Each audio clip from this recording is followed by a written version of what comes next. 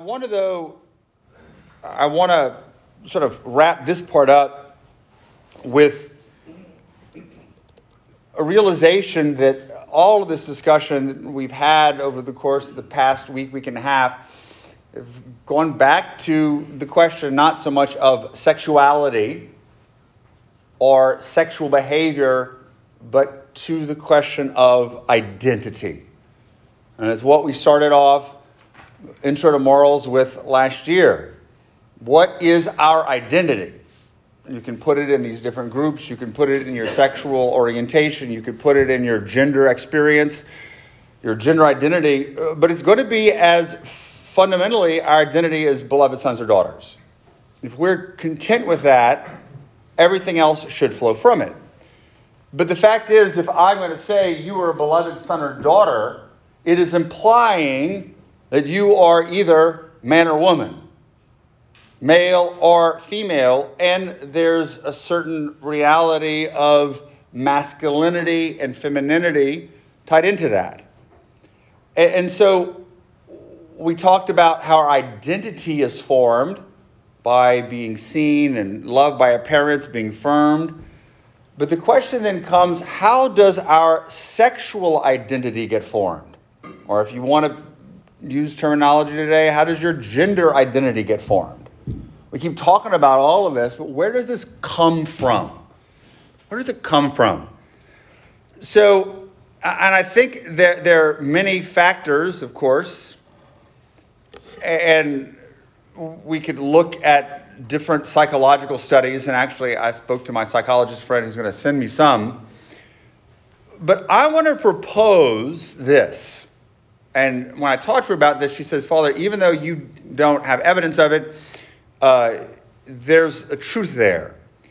That part of how our identity is a male or female, or our masculine or femininity, however you want to, our experience of what it means to be that in the body, is formed through the experience of sexual difference.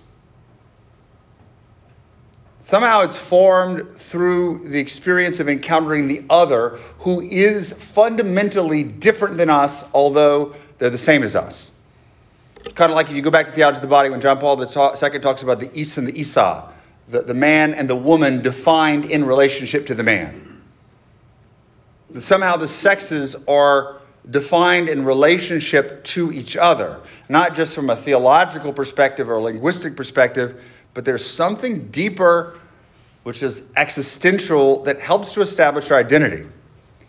We talked about in our class on sexual identity and its meaning, how sexual difference reminds us that we do not encapsulate the totality of being in ourselves. There is another way of being human. I was reading a quote from Abigail Adams, who writing to John, reminding that women were created as the helpmate of man, but she says to remind men to stop men from becoming tyrants. Man's going to think he encapsulates all of reality in himself. No, you don't. And so there is that complementarity there. And of course, as we talked about, it goes contrary to this narcissism that is potentially very much inherent in some of this. It says, I don't need anyone but besides myself. So I'm going to look at an image of the other person that is just like me. I don't need to be reminded that I do not encapsulate all of reality myself. But I do know, and we can study that in psychology, that the role of the opposite sex individual, particularly the opposite sex parent, is crucial to the formation of the child's identity. Again, I'm waiting for some resources to come to explain this. So we need the other, the parent, to affirm our identity, the goodness of our being. Remember the smile of the mother? But it's not just I need to come to know myself as I and you as thou as a result of your affirmation of me. But I think I need that other person, that parent in particular, at the beginning at least, who is of the opposite sex to help me establish my own identity. The father to the daughter, the mother to the son. I tell you right now, fathers loving their daughters is crucial, particularly in the world today, and mothers having a proper attachment to the son is crucial. But it's not just in childhood. The studies will show that it's throughout psychosexual development. So in all, relation with and to, quote unquote, the other is crucial to develop identity. Not just the other as another individual where I can't develop my identity by myself. I need to have another member who's not me, who's also not of the same sex, that helps to confirm my identity. I need a strong father to help me as a man confirm my identity, and women need a strong mother. You need both sexes, but it can't just be one. So I think that the loss of this somehow has led to or contributed to the problem that we have today, not only at an individual level in this psychologized postmodern world, but also in a deeper sort of social and maybe philosophical level. What's that? Just saying it's time for John Olivier to provide. What's the problem, John? Breakdown of the family. It is. It is. That is on my bingo. That is on my bingo, John. I didn't put the other thing on the bingo. I just put that on the bingo.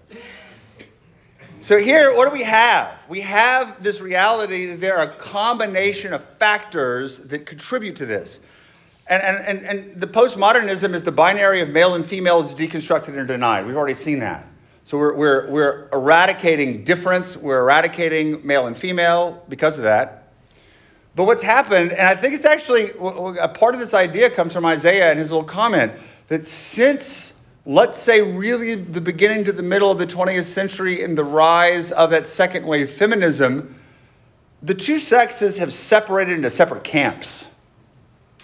Where feminism, radical feminism, rejects men. Or we don't need masculinity. I am woman, hear me roar. And they tend to isolate. And what is their experience, particularly amongst the radical feminists? It is just with other women.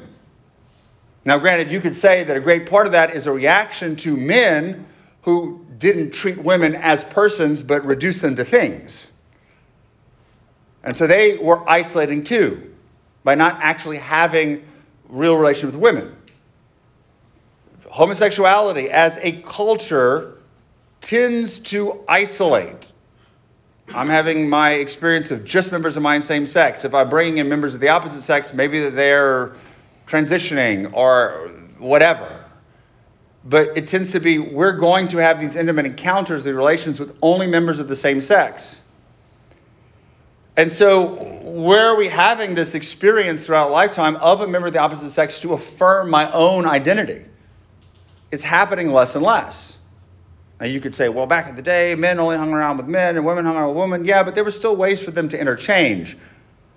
But I think the deeper issue besides just that creating the environment, is to go into that triumph of the therapeutic.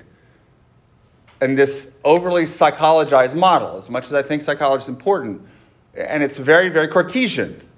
Where do we go to find ourselves? Most people, where do you go to find yourself? Into yourself. Introspection. I'm going to go into myself. I don't need you to help me find myself, and I'm going to express it in my expressive individualism. But it's that introspective gaze.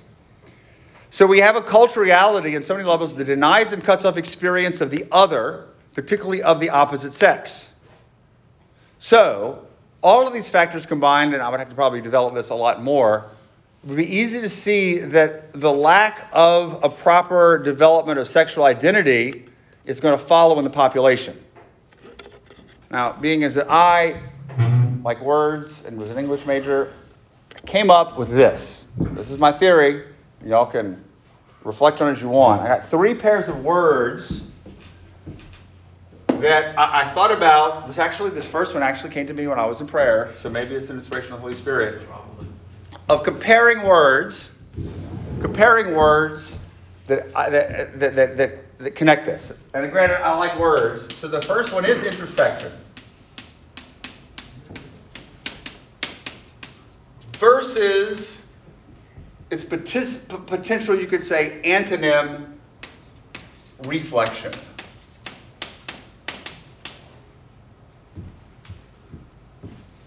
Introspectare, to look inwards, versus reflectare, deflection, to bend, to flexion. So again, like the reflection of mirror that comes back to you. Not that I'm saying that introspection isn't important, but to know our identity, reflection is going to be more important. Not a reflection of our own face. Oh, I'm looking at myself. But the other. And in a certain sense, you could really play with this word by saying it forces us to be bent, to get out of our comfort zones, because I'm really comfortable just looking at a picture of myself. It doesn't force me to have to deal with something that is other. And many don't like this. You could have your own reflection. That's narcissism. But we come to know ourselves through that reflection of being bent, of having to see ourselves in another, but to realize that other person is not us, rather than just going deep into introspection. The second pair is this: isolation versus relation. Isolation versus relation. What's the root of isolation? Who said it? Isola, which means what? Island. Or alone. Isola, island, isolation. What is the root, though, of relation? What is the Latin of relation?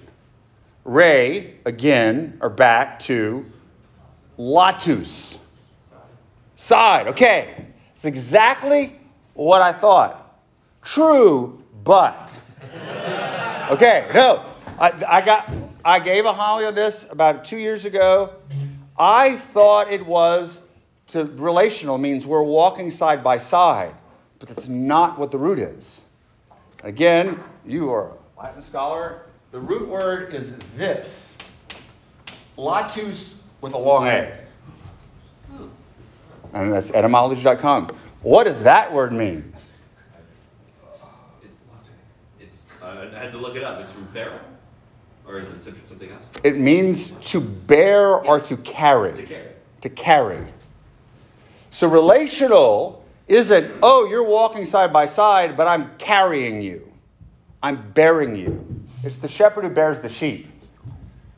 I think that is a whole homily. So it's not just, hey, we're walking together, I'm accompanying you, but there is bearing the other person. Who is the other? It's the Samaritan carrying the guy, the burden, in their difference, in their imperfection. And so it's a certain taking the difference into yourself by actually hey, here, if I'm just reflection, you're still over there. But relation means I'm going to bear you, you're going to bear me.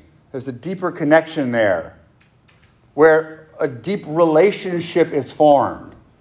It's not just, I'm going to study you, but I'm going to get to actually know you as the other. And you're going to get to know me.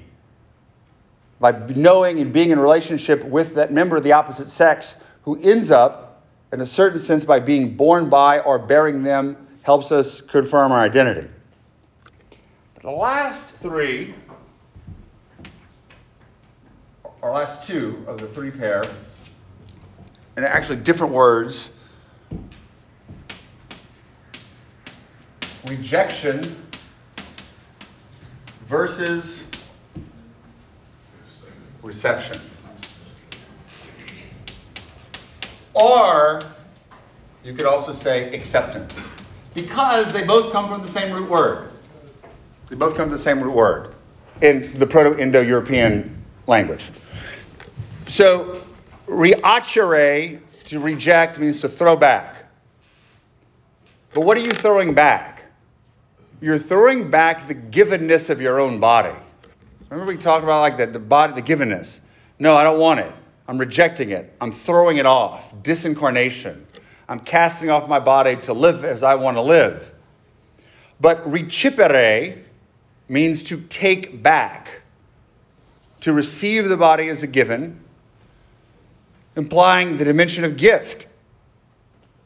Now, one could say that there's acceptance also is there. Ad capere, which means to take to yourself.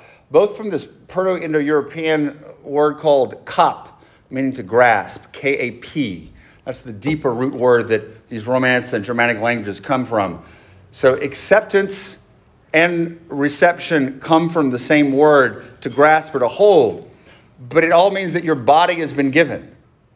Your identity has been given. I'm accepting it as this person. One must say that you must first receive your sex body as a gift before then you could come to deeper acceptance of it. So I think in a certain sense, you receive first, then you accept. Because just because you receive something doesn't mean you've integrated it or accepted it. So that's the thing. The rejection of the sex body versus I'm receiving it. I'm taking it in. This is who I am. I'm accepting my identity.